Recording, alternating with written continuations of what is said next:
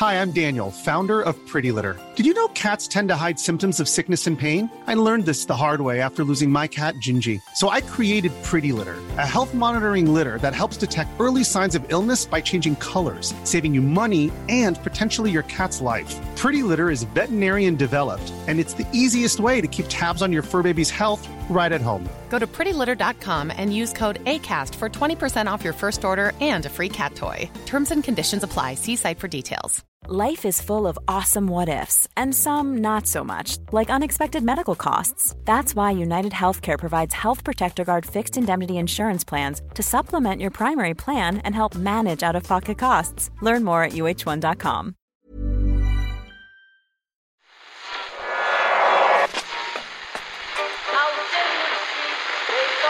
What form is that? That's the second time it's gone off. They never go home, they never go home, they never go home, those boys. That's... Yeah, they have asked for that, really. You can laugh. That was the World Cup. I'm a little bit of an idealist, but having said that, I want to be like me. But you don't know what you're talking about. What did you know? I'd like to stay alive for 6 years. I'm going to leave it there. I'd say it to your face, not say it to you now. Come down Swanfield and we'll see them, won't we? What you doing down here, you shawny man? There's nothing quite like getting knocked out of the EFL Cup to lift the mood of a beleaguered manager. There he was last night, Pep Guardiola, bouncing around Old Trafford, congratulating his young players on a job well done, positively beaming in his post-match interview. Yeah. This is a man who does not usually take defeat particularly well. Looks quite grumpy a lot of the time, as most top-level managers do. Didn't seem as perturbed last night. I'm not going to say...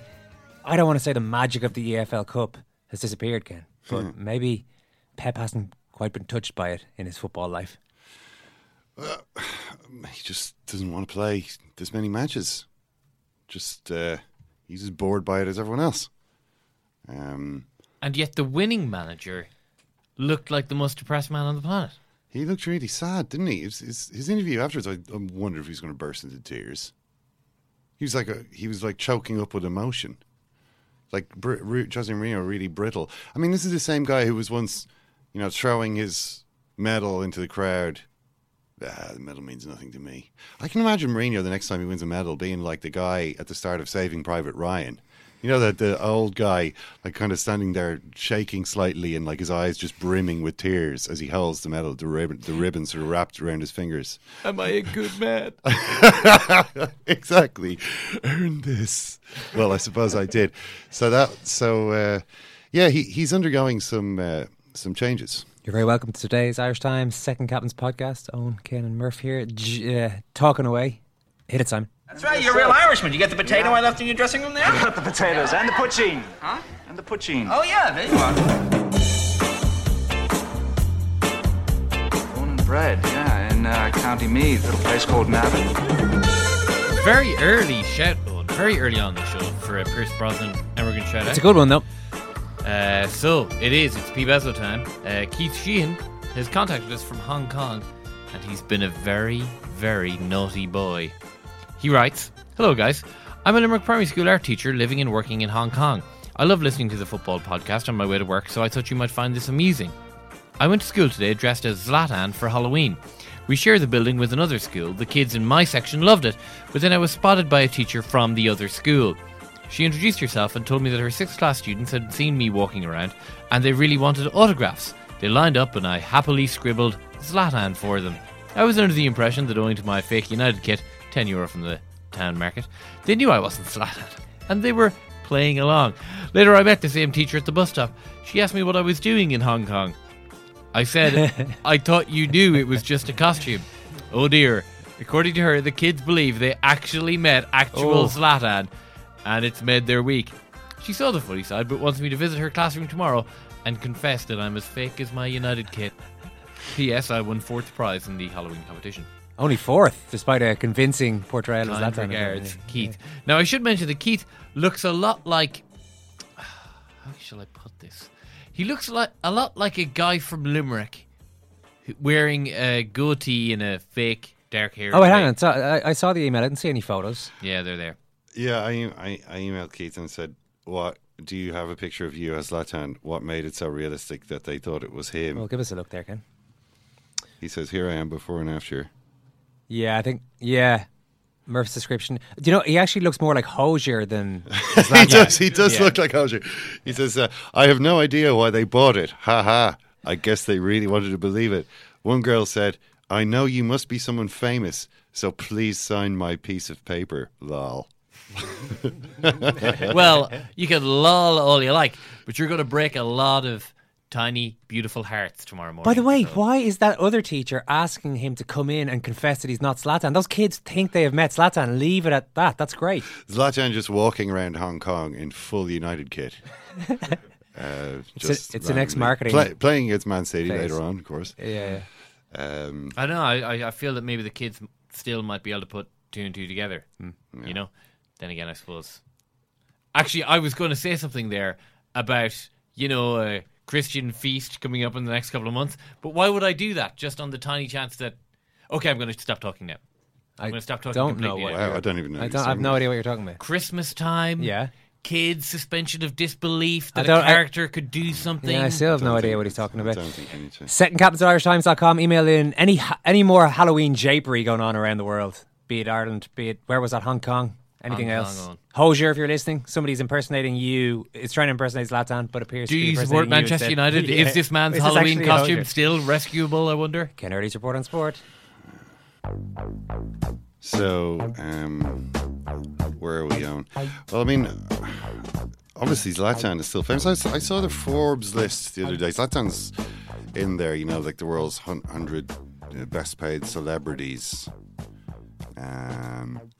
He was, I think Taylor Swift was number 1. Ronaldo was like number 4. Zlatan was down around 70-ish. He made only $37 million last year. Which, partly was because he was working for Paris Saint-Germain, who were giving him a very high net wage. And also because of his status as probably the number 1 advertising icon for a whole bunch of blue chip Swedish companies. I mean, Neymar has to flog underwear. Zlatan straps on a rifle and goes hunting in the Arctic for Volvo. You know what I mean? He's got a lot of big firms who want to be associated with him, for their market. He's well placed, and he's obviously been made this way by the fact that he's been a big star in football, which has been the biggest game in the world, maybe the biggest entertainment in the world, Owen, for a long time. Certainly up there, yeah. Not anymore, Owen.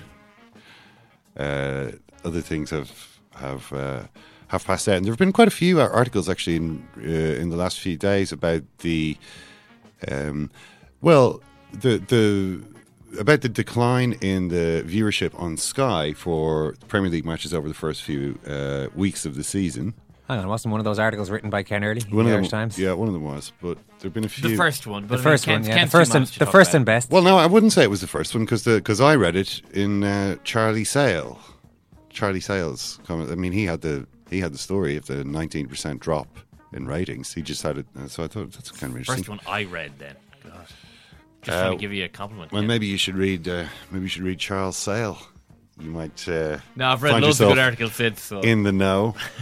But anyway, I mean, I remember. Were you with me, Owen, when we went along to that event a couple of years ago?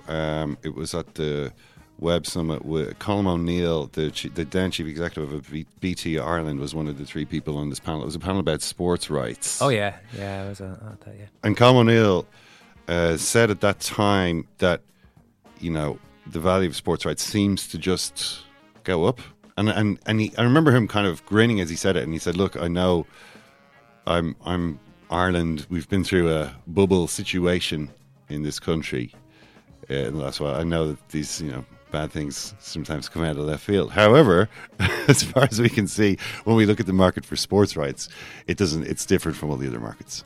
And he kind of knew that what he was saying couldn't possibly be true, although it seemed that way. He said, we'll only know we're in a bubble when it bursts. It's kind of the way bubbles often are.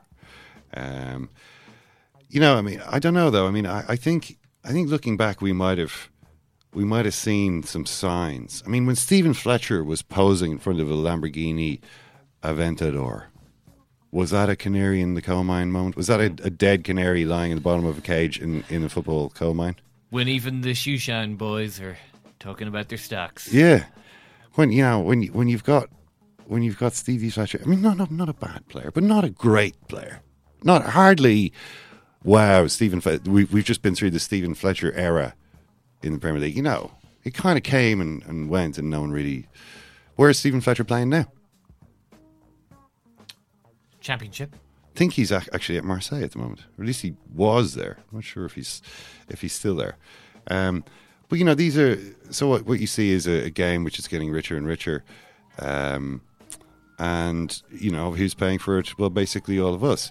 So there was no reason a couple of years ago, at least according to the executives we saw talking about sports rights, to think that would really change at any point in the immediate future. But it seems as though it is beginning to change. The question is whether The Guardian, for instance, had done a couple of pieces on this. Owen Gibson had written a piece, and then they had kind of put a thing out to their readers. What do you think of this? Are you watching as much football as you used to? Are you kind of into it? And I got this big response, and loads of people were saying stuff like, "Well, it's too expensive.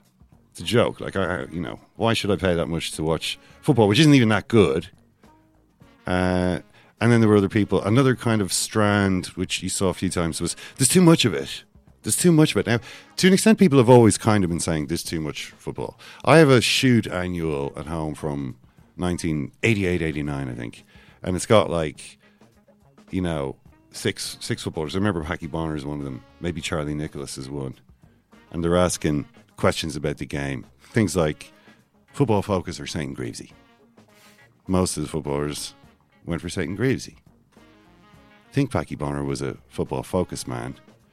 But he was saying he thought there was too much. All of them were saying they thought there was too much football on TV. There's 2 matches a week, max, if there's a European match. Most weeks, 1 match, or maybe not even a match. And that was, they considered to be an unsustainable glut of football. So I'm not really sure about the scarcity argument, in terms of there should be less football on TV. Then it would be event television when it was on. People would all tune in. I'm not sure about that. And as for the thing of it being too expensive, I think it probably is too expensive. I think it's going to be... The problem is that it's competing with a free alternative. A free, illegal alternative, but an existing alternative. It's illegal, but it's illegal in such a way that... How do you get punished for this again? You know what I mean? It's kind of a stream. For instance, in the Guardian comments, the reader comments, loads of them were saying stuff like, "Yeah, I don't really feel too guilty about not giving Rupert Murdoch any money," or I can kind of feel like I can kind of justify to myself, okay, sure, it's illegal, but it's kind of a victimless crime. The victim is Sky, so people can justify that to themselves. But the point, the more important point is, whatever about people's moral self-justifications for doing this, is if one product is getting increasingly expensive and an almost identical product is free, that spells trouble in the long run. But the rights haven't been going down yet. I mean, the last Premier League rights were insanely through the roof. Yeah, but wait till you see what happens if the ratings start to continue to go down.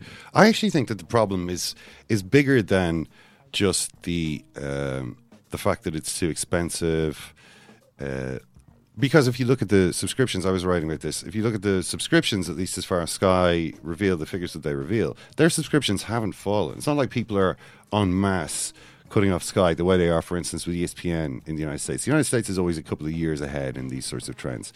So with ESPN, they've lost 10 million subscribers over the last 4 years. Right. Which is, it's a 10%. They peaked at just over 100 million subscribers. Now they're down below 90 million. And the pace of decline is speeding up because people are like, well, why am I paying this? I don't even watch it. But that hasn't yet started to happen. So when people are not watching as much football on Sky, it isn't because fewer people have Sky. They're just not watching this. And I think that actually has something to do, not with the expense of the game or the scarcity or the diving players or the too much hype or any of these kinds of things. It has to do with the fact that football itself, as a viewer experience, as an entertainment, can no longer compete with all the things that have come along in the last couple of years.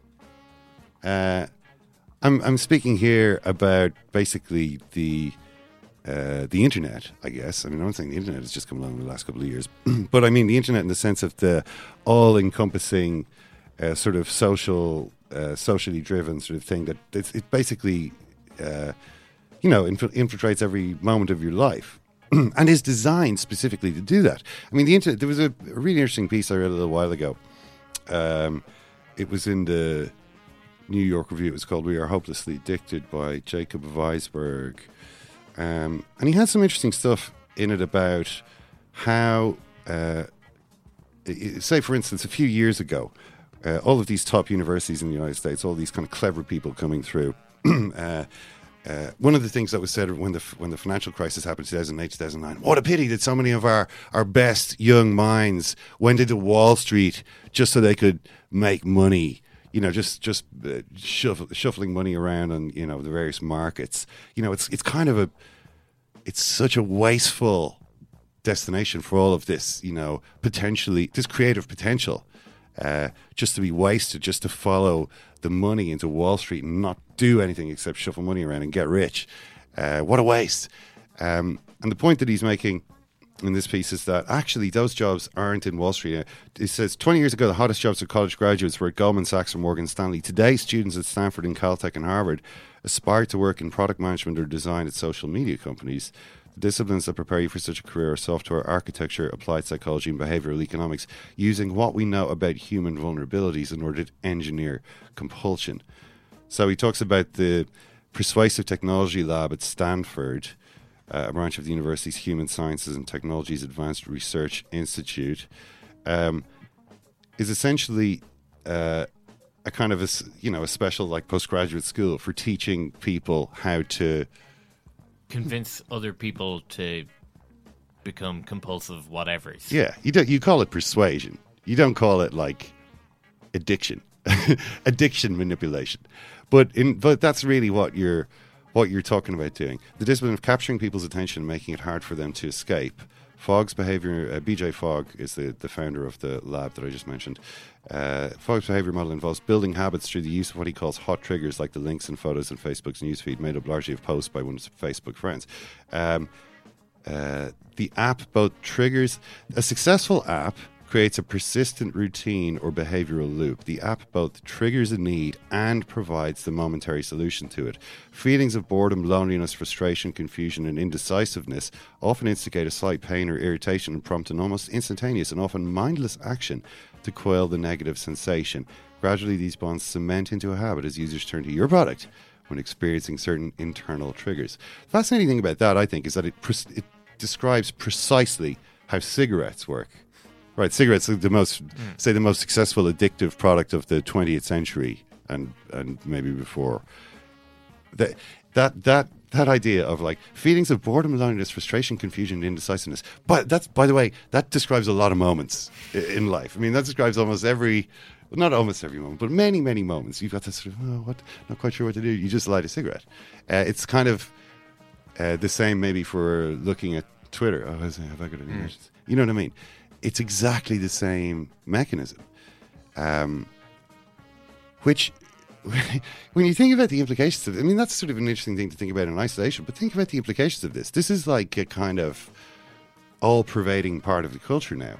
Like, we are surrounded by these things, and almost everybody is using at least one, and some people using loads and loads of different sort of addictive apps or, social media or whatever. Now, the point about this is that the supply of attention, the amount of attention the human race is capable of paying collectively remains basically the same. I mean, it changes with population, but it's like in terms of person hours, it depends on the number of people you've got, but the number of hours stays the same. It's the amount of attention is constant. The amount of content, the stuff that attention can be paid to, has increased to almost a limitless extent. You know what I mean? There is so much more that you could pay attention to. The idea of a 90-minute football game is just like kind of very There's something quite old school about it. Yeah, I think the TV stations are taking that on board though as well. I was at the 10 Con, Ken. Oh yeah, this past week. Well, I mean, how was Lance? It was strange. I was there at 6:30 going, hang on, I've got my lanyard here. Hey, why am I the only one here? Apparently Lance is nobody cares what Lance has to say anymore. There I was waiting for him. I don't know Lance unfortunately last week, but I was at a couple of these future of sports media and digital sort of sport and tech and all these kind of different things. But BT Sport, as you mentioned earlier, they decided this year for the Champions League to do a deal with Google to show the Champions League, stream it on YouTube as well as having it live, which is counterintuitive really. It's why would you give it away for free on YouTube in the UK if you're also trying to get people to buy your TV station. And their point was, look, you can't see them as you can't see social media and online as a direct competitor to what you're doing. You actually have to own that space as well, to use the kind of phraseology that these people tend to use. So they streamed it. They also went heavy on Instagram and all the rest, and they'd have their own photographers in there putting up photographs, putting up tweeting links, so they kind of attacked it on social media. And the center point of which was actually putting it on YouTube, which is not something that I would have thought was a logical thing to do. So I think they all accept that this is, you're not going to block illegal streaming. That's gone. That's been tried and it hasn't worked. So you have to accept people are going to do that, and I guess you have to just work out how you're going to, like, for example, the guy from BT didn't say this, but it was suggested by another panel member that deal probably also gave BT access to the information of people who subscribe, who watched on YouTube and who went through Google, and therefore they could then target them for subscriptions and all the rest of it and build up their own database. Yeah, but I think what football has to recognise is what happened with music briefly. Well, music still, I suppose, with Spotify, if you're willing to pay the premium, and film and television, which is you can get it for free. So what are you willing to pay for it to be clean and legal and easy? And at the moment, sport in general, football in particular, are way off. Like they're way off. What you're charging, what is being charged to watch football, is so much more than that area. Like you basically what this will come down to again is pricing, and how where the illegality of it actually starts to hit home for people. Because I mean, if you're saving €50 a month by illegally streaming something, no one cares.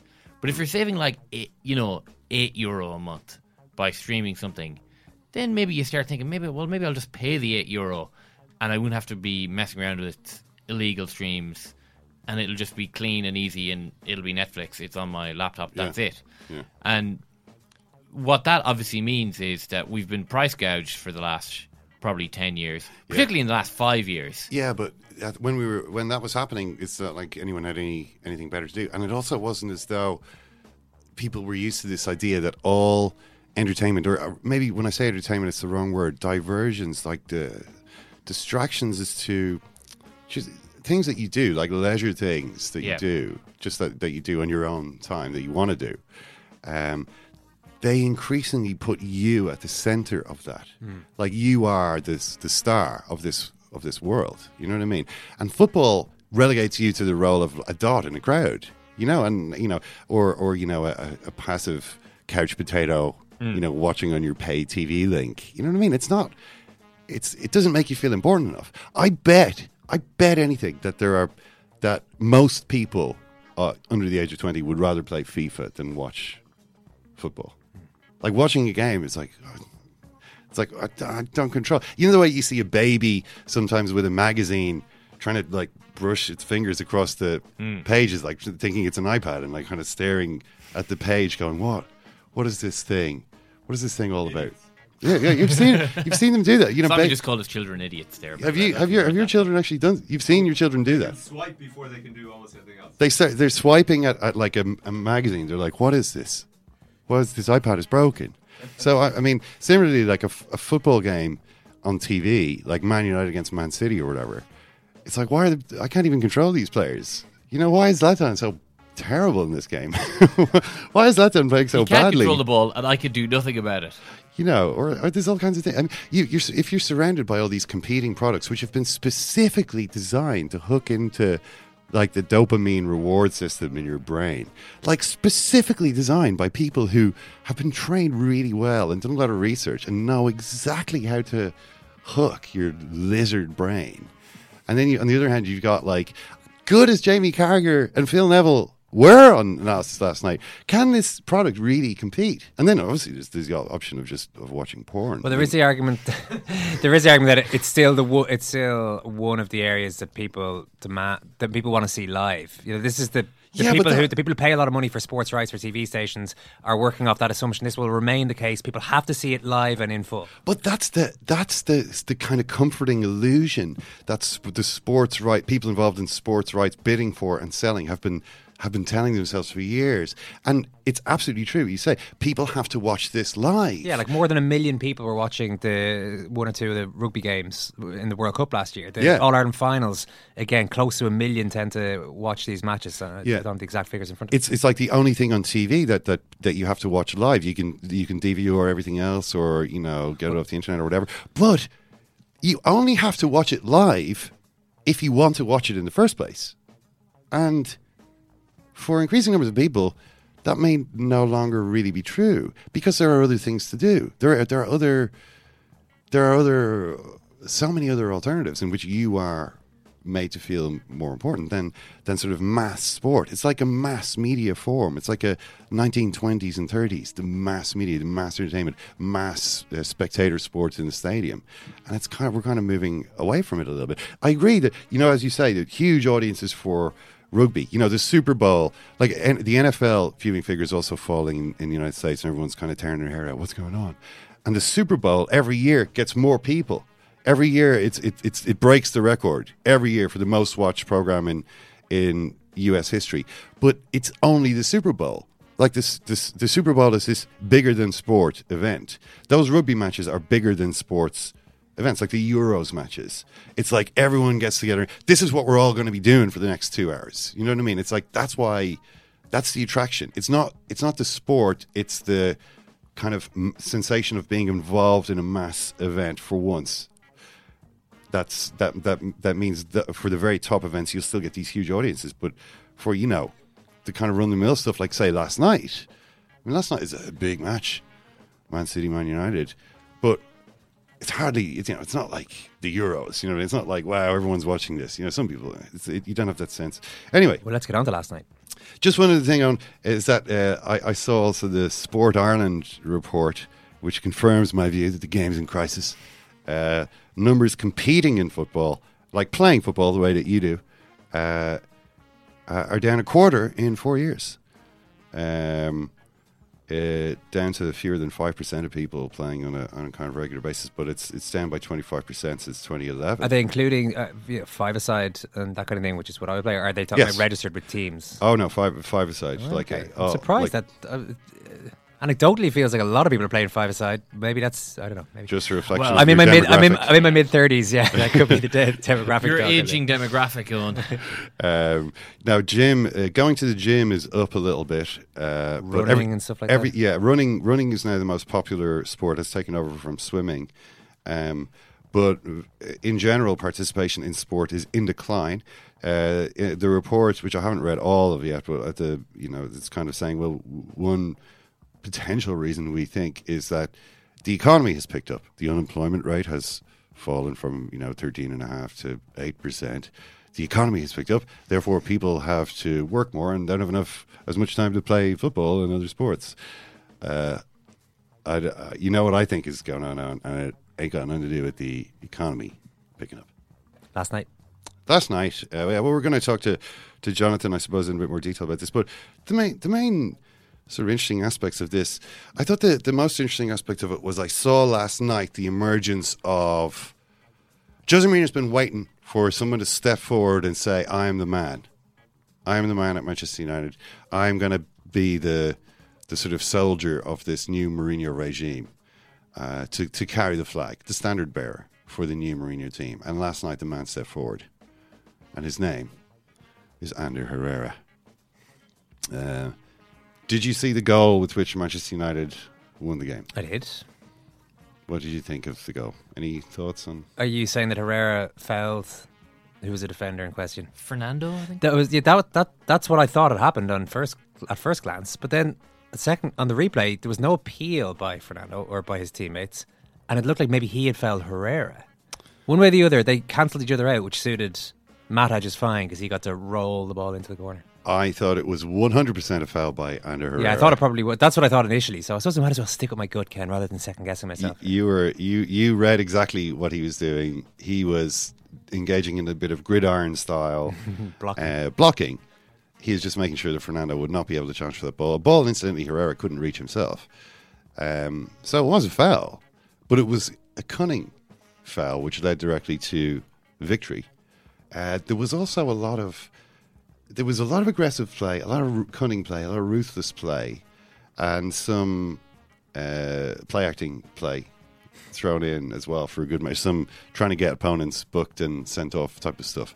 And I thought to myself, Jose Mourinho, I would be surprised if Ander Herrera is not the first name on the team sheet from this day forth. This is one of the best performances from Mourinho's point of view that any of his players has given, since he won the title with Real Madrid. This is gold. And then even Herrera afterwards in the interview was quite impressive. Yes, we don't want to get too negative about the result here today. We move forward here at Manchester United. I think he could be Jose Mourinho's top. Yeah, he's been lieutenant. excellent, but he has been excellent all season. And he's kind of been one of those. He's been a bit of an Andy Reid for United fans in recent years.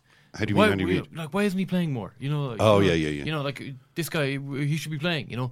And I was never really sure how much he deserved that. But in the last couple of months, he's been really good. Yeah, well, he was excellent. I don't mean to say it was just because he was kind of being the bad guy player that Manchester United maybe, or that I'm sure Jose Mourinho thinks Manchester United need. He was good. He was very good on the ball as well. When Pogba hit the post, it was courtesy of a brilliant piece of play by Herrera up the right touchline, exchanging passes with several players, giving it to Zlatan. He's kind of coming into his own a bit. Mourinho kind of needs somebody to step up, and last night he did. A bit better than Luke Shaw. Did you see Luke Shaw's brother? Luke Shaw's brother? Snakes everywhere. Luke Shaw's brother, in tweets which were hastily deleted, accused Jose Mourinho of having a personal agenda against his bro. Oh, the brothers are not doing much for sports people these days. We had Pete Willett.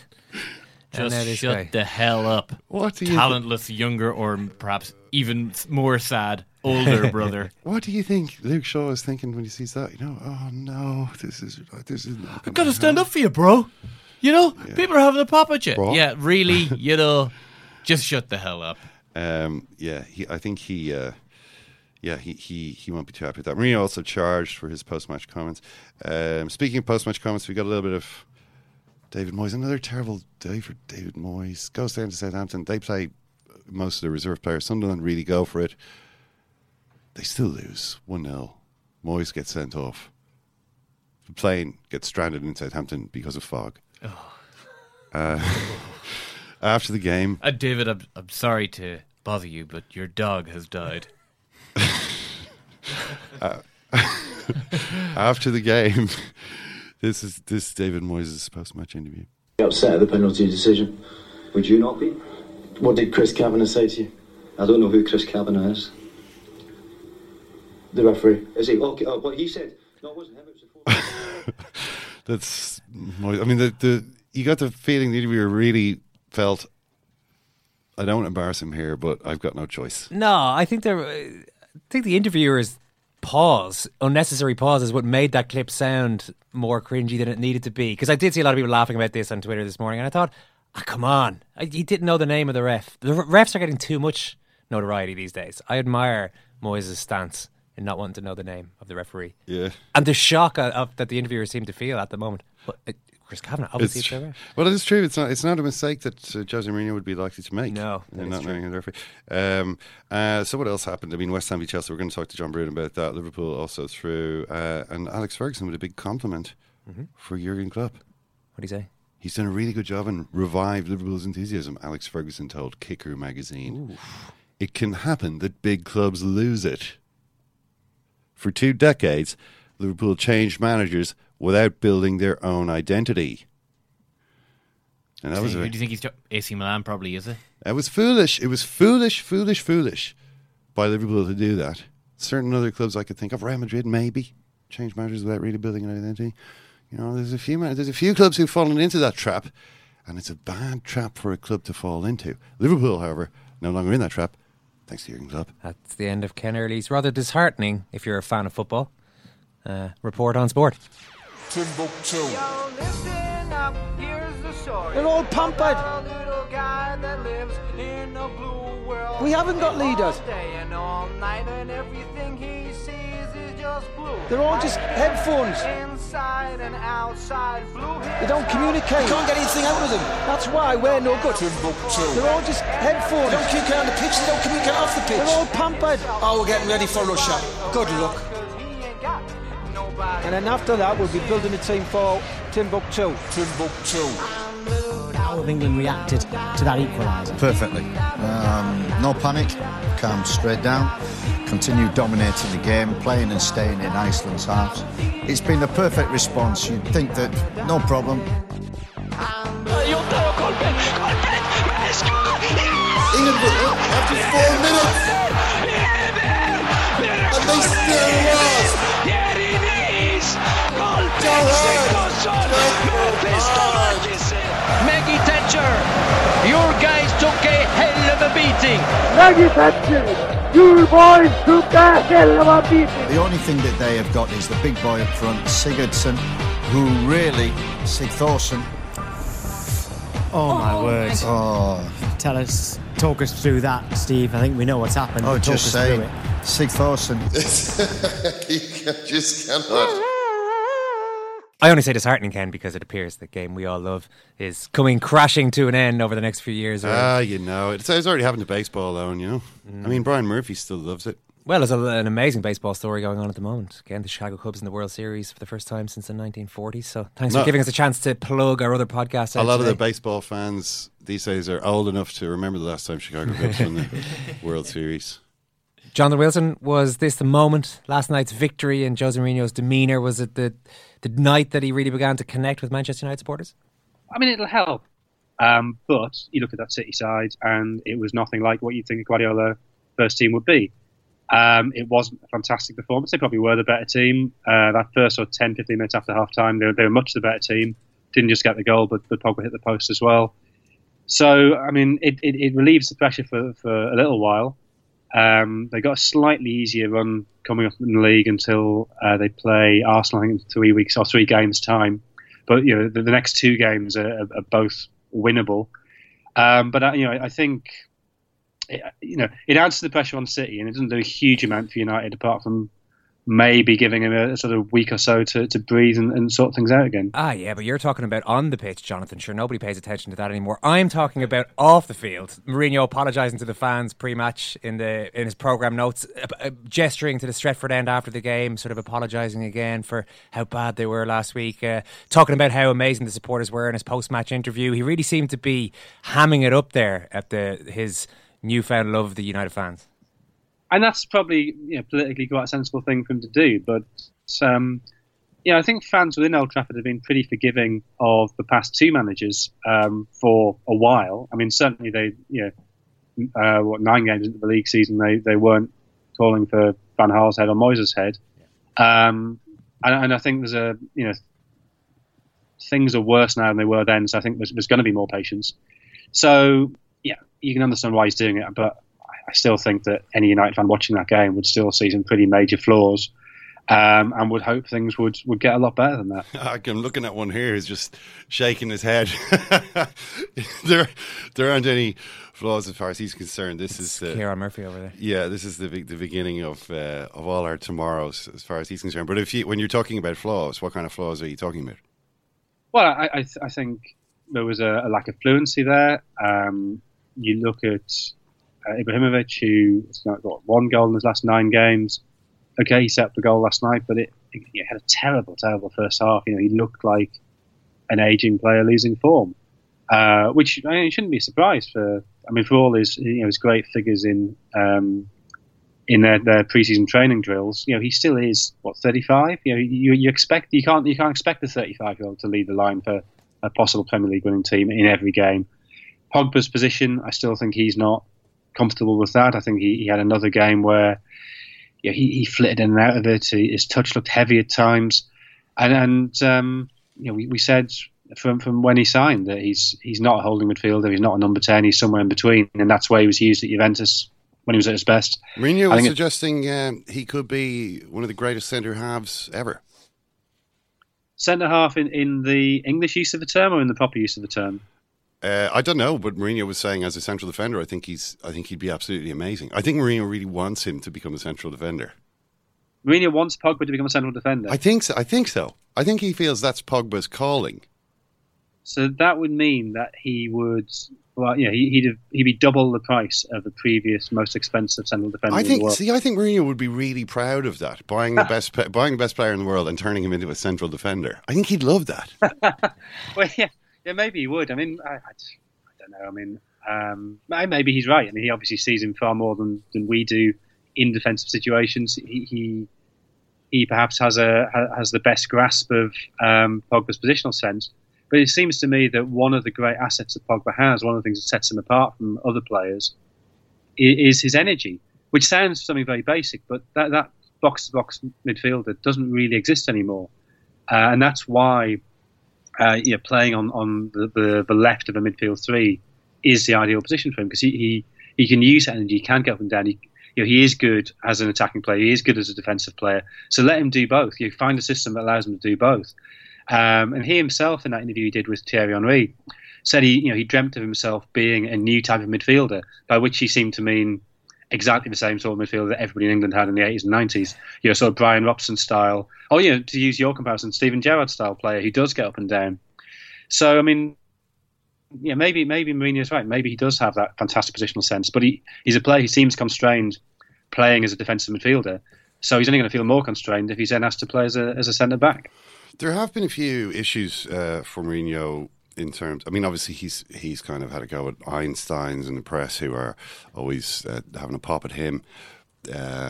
It's more important, I guess, what happens inside that dressing room, and there do seem to be a few issues. I mean, we know how crazy he went over these moles and rats at Chelsea and Real Madrid, but there seems to be somebody at Manchester United who's telling the media kind of what's happening behind closed doors, which I guess can't be too good for the manager's peace of mind. Yeah, I mean, just on the Einstein's point, I thought it does show how astute he is. He picked up very quickly the anti-intellectualism in English culture, and that's the insult that's going to hurt people.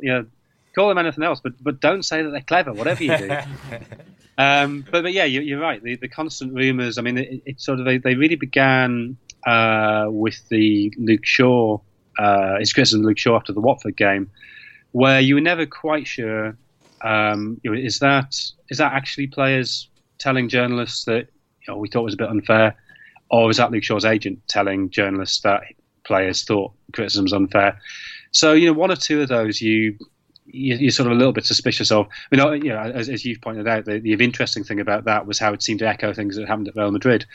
But yeah, then this week we've had the stuff about he's too distant on the training ground, which is odd in that the thing he's always been really good at is building that bond with players. That there's been an inner core who almost become a cult around him. And you talk to people who played from a Porto, and they're still sort of obsessed by that. They still can't hear anything against him.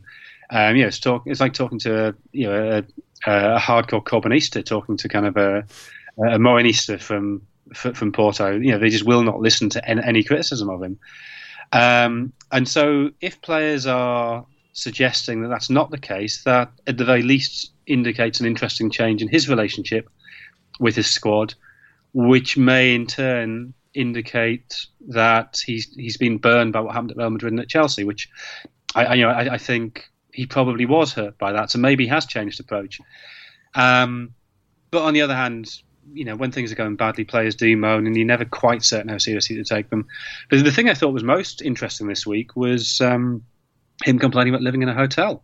Yeah. Well, why did you think that was interesting? The thing I found interesting about that was, why is Jose Mourinho spilling his guts to Andy Burton as though he's his therapist? Is this the first meaningful human contact he's had in months? What is happening here?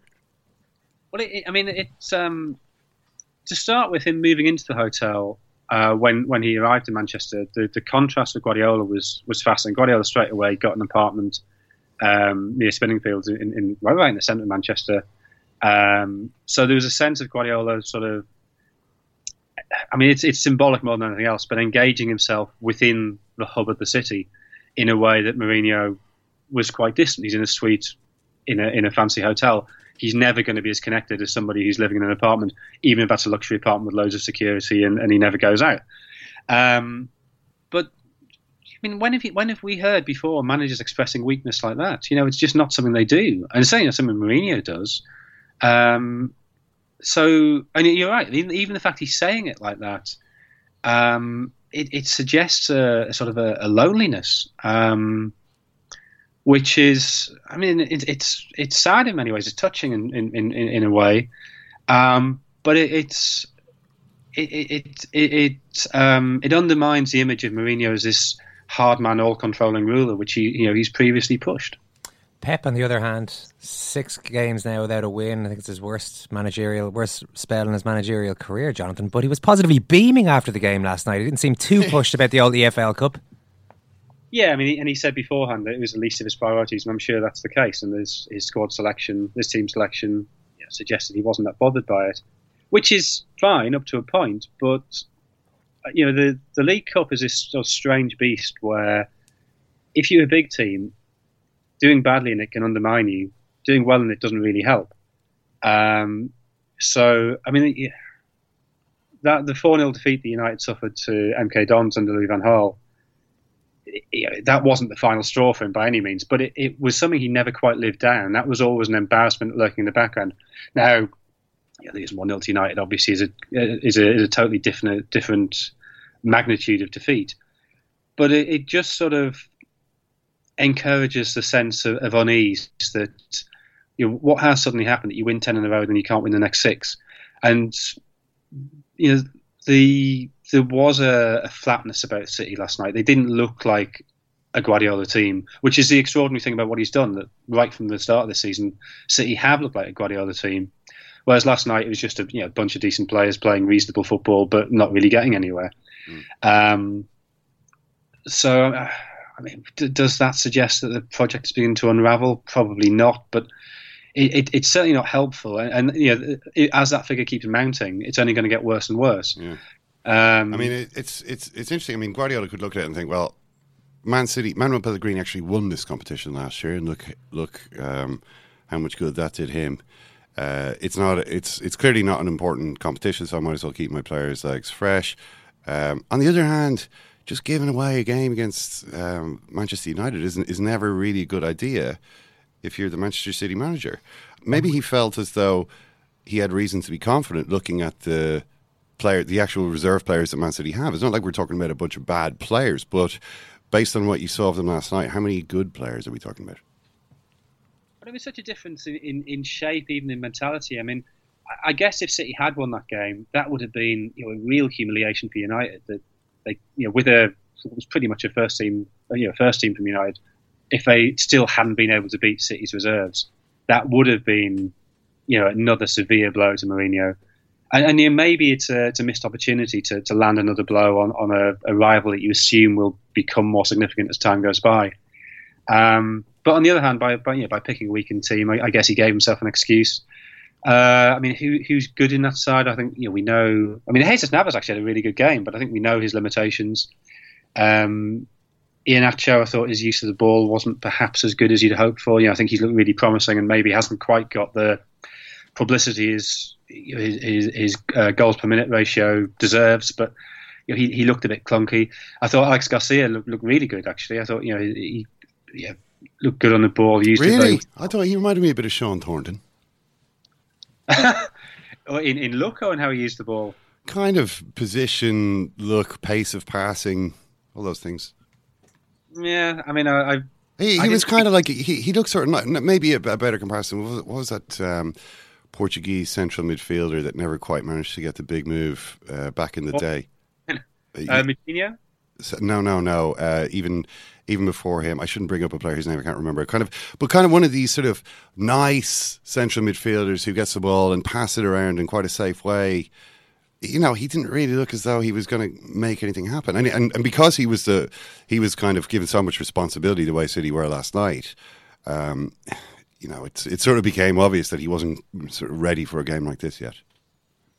I think that's pretty harsh. I mean, he wasn't penetrative. That clearly is true. But I think you could equally blame the lack of movement, the slightly strange. Even the shape. That 4-4-2 that City played. I know. Okay, Sane was dropping deep, but still, it didn't have the angles that a City team normally have. So I'd look at that and look at his comfort on the ball and his unfazedness on a stage like that, rather than saying, well, he didn't actually play the killer pass. Okay. Miguel Veloso I think is the guy I was trying to think of, the Portuguese guy. Okay.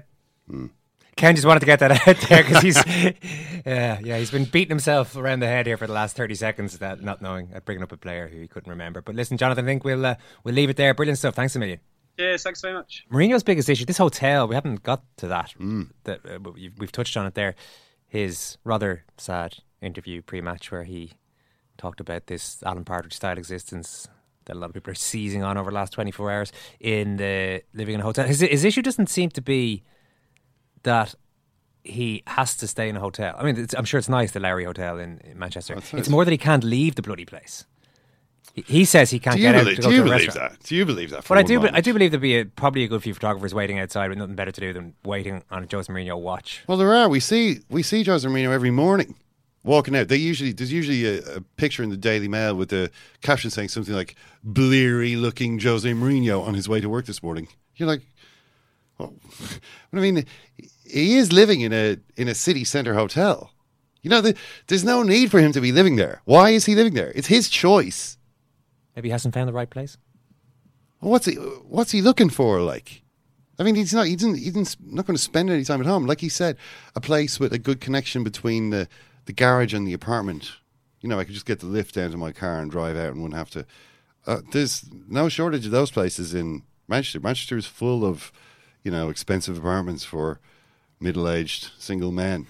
I mean, I say single. He is married, but he talked. His existence is single at the moment. Yeah. He talked about his daughter being in university and his son playing football down in London.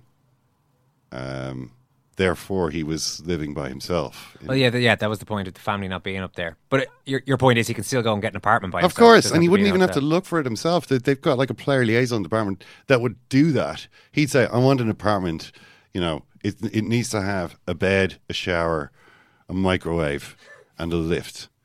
And they'd be like, okay, Jose, we think we can do that. All he'd have to do is sign a piece of paper. It's not like he's going to be queuing to, with...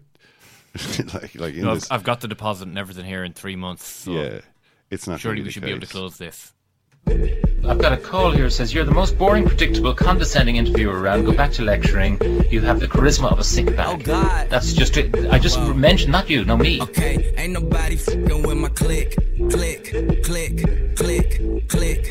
Ain't nobody fresher than my mom. We don't normally broadcast all the stuff that comes from scum around the country.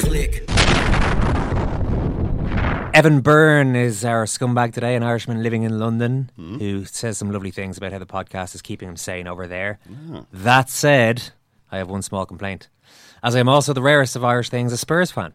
I'm outraged at the lack of attention you've given Spurs this season. To be fair, everybody is guilty of ignoring us, but no more. We are arguably the best team in the Premier League if you consider that we are a sole point off the top and most importantly unbeaten at the time of writing.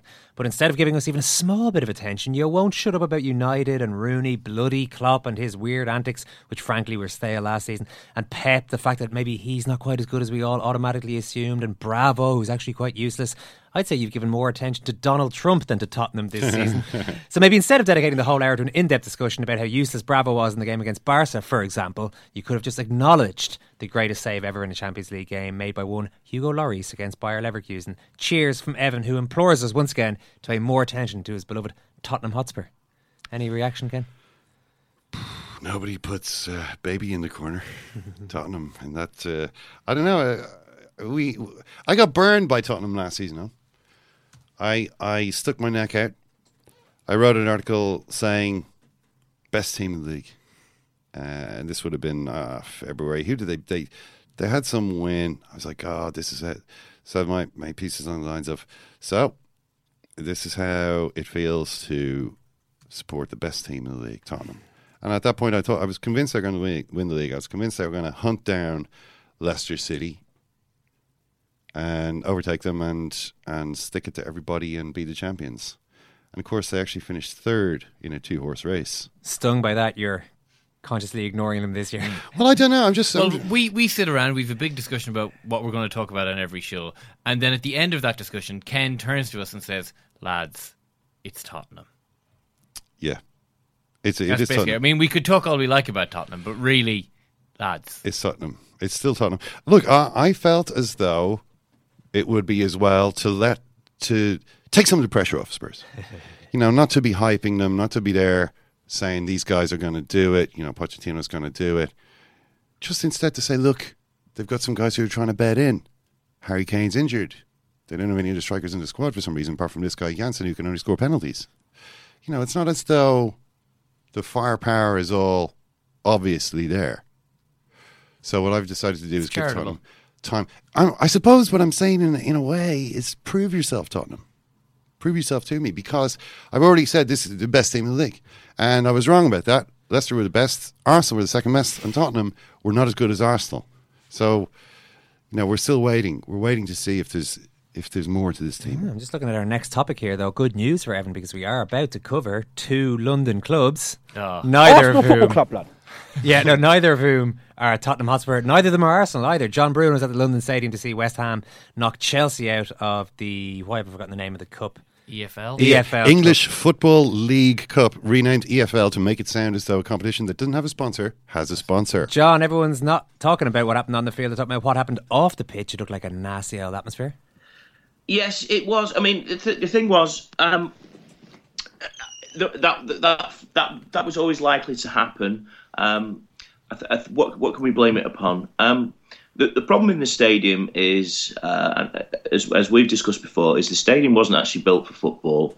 It wasn't built with football in mind. The area where the violence that you will have seen on television screens and in your newspaper, that began down at the bottom behind one of the goals, the Trevor Brookings stand as it is now, where the attempts to segregate the 2 fans are pretty much come down to a rather large piece of claret and blue tarpaulin in between the 2 fans, and then obviously a line of stewards in between them. One of the problems is that when the Chelsea fans sought to exit the stadium, the team was losing 2-0, the tie was done. They actually came very close to the West Ham fans, who, it has to be said, as the game went on and their team was winning, were moving towards the Chelsea fans and goading them, and there were a few missiles being thrown and all the rest of it. It had been building up, and I think as soon as it came to the point where the Chelsea fans were leaving the stadium, that's when it was always likely to kick off. There is a structural problem within the London Stadium, which means that there is that weak point, that security point that can be pressed against, that is going to cause the problems that we saw last night. Why is that particular to the London, or peculiar rather to the London Stadium, John? Are there not other grounds where similar conditions exist? No, not at all. I mean, I suppose since the Taylor Report of 1989, 1990, and, even going back before that in English football, grounds have always been built so that away fans can travel into the ground and pretty much come into as little contact as possible with the opposing fans. The London Stadium was built, that area actually, just where it is that was probably pretty much trackside. It was sort of the bend of the track, I would have thought. Now, you attended the London Olympics. Down there will be, let's say a very different type of person will be down there, convivially enjoying the athletics. There is no sense of tribalism within athletics fans, I wouldn't have said. And, the walkways in behind, those that actually were probably the source of where the problems came, that was where just people went to go and get food and drink, go and use the toilet, so on and so forth. the actual structure does not lend itself to fans being pretty much demarcated from each other, ghettoised away from each other, so that they don't come into contact. Football learned its lessons over many years to do that. Unfortunately, the London Stadium is a stadium that was not built with that in mind. There's still evidently then a bit of an appetite for aggro among some of the fans of West Ham and Chelsea? Yes, absolutely. I mean, I was actually at the game. West Ham played Accrington Stanley. I think that was September the 21st. The draw was made after the game, and as soon as that came through, everyone just knew Chelsea. Okay, this is the first big test of the stadium. I've been at Upton Park before, where Chelsea fans have, down in the old corner of the old stand, they would be, they would have fans either side, or who would be essentially hurling abuse, trying to get a rise out of them. It's all part of the circus, I suppose, at football grounds before. Most of the time, because they were segregated off from each other, it's just essentially piss and win. People shout at each other. It's a bit of a laugh. They go home. No aggro happens. I mean, many years ago, actually, I went down there with dear old Macclesfield Town, and it was a fairly cheery occasion. Macclesfield Town were leading for quite a big part of the game, and everyone, I think the Macclesfield Town fans were singing, "Stand up if you love the north of England," and the West Ham response from a group of handy lads dressed in sort of Danny Dyer costumes and all the rest of it was, "Stand up if you want to fight," and essentially, fists being sort of waved in the direction of a group of essentially middle-class idiots from Macclesfield, that had just come to watch the football match. It could get hairy down at West Ham, down at Upton Park, and it seems that element has come across to the London Stadium. Yeah, a friend of mine who lives in London sent something on WhatsApp last night. So I'm going to read it out, actually. It says, "There's something very J.G. Ballard about the mass psychosis breaking out amongst West Ham fans now that they're asked to generate atmosphere in a giant air-conditioned pamper space deposited like a meteor on the toxic wastelands of former local industry." I mean, do you find that the atmosphere at West Ham has got a little bit even crazier since they're trying to fill up this big stadium with noise? I mean, I saw there was one thing doing rounds around the time of the game last night, certainly on Twitter. I saw this photocopy of like a song sheet, had these lyrics to a potential song the West Ham fans could sing about John Terry. Which, given all the stuff that was happening over the last few days about various people saying, it's time gay footballers need to realise that, the vast majority of football fans are perfectly happy to support a gay player. This was like a homophobic song about John Terry, which would make you think those sorts of, that kind of thing is maybe a little wishful thinking. Yeah, I mean, the only thing is that football Twitter, you are going to find, which was a tweet, wasn't it, where it went out, I saw it, football Twitter, football fans, unfortunately, no matter how hard you try, are still full of absolute idiots. Those are probably similar idiots to those that went down to London Stadium looking for a fight. As regards the vast expanse, this wasteland, which I've talked to you about before, that the London Stadium sits within, this huge, I had to do it again last night, that 25-minute walk back to the John, do we have to hear about this again? I'm thinking of that polar bear swimming across the Arctic Ocean because all the ice has melted. You on your way to Stratford. Just, the Revenant, as I make my way across this. Well, the other thing is that every time, as I said, I live in the area. Every time I go up there, I get lost.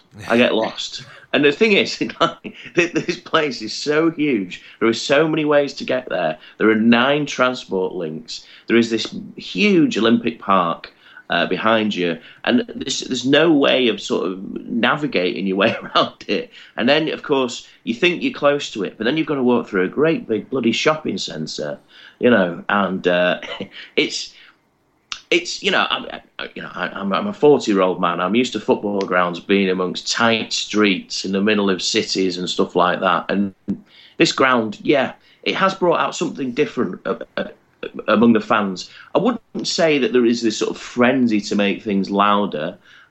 It certainly wasn't as loud as it could get at Upton Park, even in the last few seasons there. I just think last night was one of those games. I'm reminded of a fixture a few years ago Remember they played Millwall and the fans ended up on the pitch, and there was some, police videos of people making absolute fools of themselves on the pitch. That was another game where as soon as the teams were drawn out of the Cup, and it was in the same competition, the League Cup, you just knew that something was going to go off. And it does seem that maybe West Ham, maybe there are other clubs that do this as well, that they see a fixture like that and think, this is the night for aggro. And that's what they got. And unfortunately, the stadium's infrastructure is just not set up. The area is too vast. The stadium's not correctly configured to prevent that type of thing. I know the club put in a great deal of effort, speaking to people there. And Chelsea themselves actually knew that they've been in contact, and they themselves said, we can't really condemn the lack of effort from West Ham. They've really tried on this, but unfortunately, there is no accounting for idiocy. No, true enough. Listen, John, great stuff. Thanks a million. Cheers, lads. See if you don't get this out at Motherwell, you're away, mate. Your bags in your desk, boom. Your bags in your desk, boom. I mean it, I'm fucking raging, speaking from my heart. Who would I want in? I've got big Terry Butcher in. Mr. Tate, how you doing? Not too good after tonight. You got the job on the technicality of a legend who recommended you. I take no beat. Just so what's up, don't try to get so deep. You know me, but I can't yell me.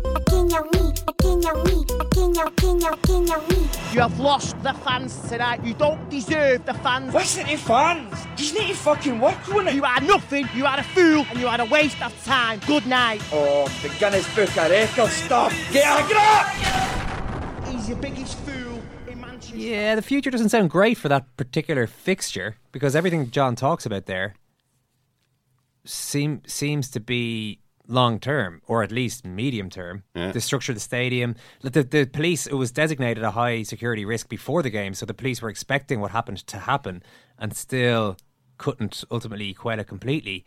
So you do start wondering if this starts happening every game, and this anger builds up, and you start getting the prearranged brawls outside the ground that used to pockmark the 80s and 90s even. Yeah, I don't know. Don't bother. And it's not as though Chelsea are the only team that could happen with. You've also got Manchester United. That's a troublesome fixture with West Ham. I mean, remember the one last season with the last game at Upton Park, when West Ham beat United with a kind of late comeback. It was one of the craziest atmospheres you can remember seeing. It was just really, really means a lot to West Ham to beat Man United. That's a potentially troublesome fixture. Tottenham is another one. I'm not. What I'm saying is that the same problems that apply when Chelsea are there also apply when these other clubs are there. So it's just something that they're going to have to sort out. I mean, maybe it's going to mean they're going to have to separate the streams around the stadium. You can only go one way if you're an away fan and the other way if you're a home fan. How they do that, I'm glad it's not my job to work that out. You mentioned the survey that the BBC did into attitudes towards gay players and the fact that most people are comfortable with a gay player playing for their club, which is fine, which is what you'd expect. But there were still 8% of football fans who were surveyed said that they would stop watching their team. They'd stop watching their team if they signed a gay player. That's 1 in 12.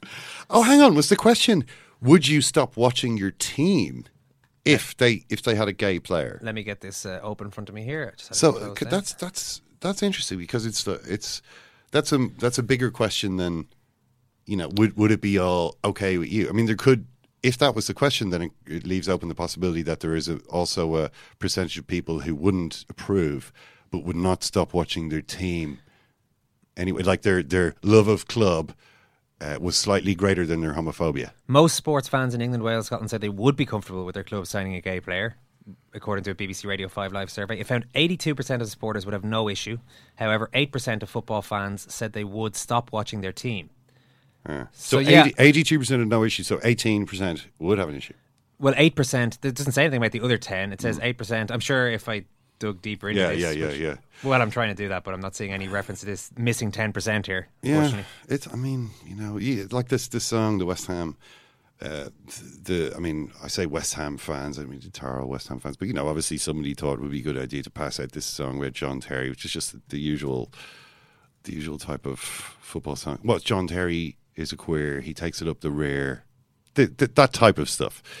And if that's considered to be haha, you can see how if you were a gay player in that West Ham Chelsea game, you'd be like, maybe not. Maybe I'll just keep my private life to myself for the time being. All right, we'll leave it at that. Thanks very much, Ken. Thank you, Owen. Thanks very much, Kieran. Thank you, Ken. Thank you, Owen. Thank you. And thank you, Simon, for your continued sterling work as our producer. Thanks, guys. Once you're done with today's podcast, why not listen to our latest non-football show featuring US Murph from the Chicago Cubs, as mentioned earlier. Johnny Sexton ahead of the games against New Zealand coming up. And we also talked to Brian Peters. He's going to be managing Katie Taylor as she begins her professional boxing career. That's it. Thanks for listening. Take care.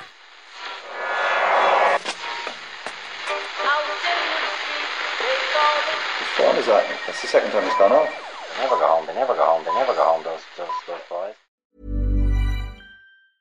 Mom deserves the best, and there's no better place to shop for Mother's Day than Whole Foods Market. They're your destination for unbeatable savings, from premium gifts to show-stopping flowers and irresistible desserts. Start by saving 33% with Prime on all body care and candles. Then get a 15-stem bunch of tulips for just $9.99 each with Prime. Round out Mom's menu with festive rosé, irresistible berry chantilly cake, and more special treats. Come celebrate Mother's Day at Whole Foods Market.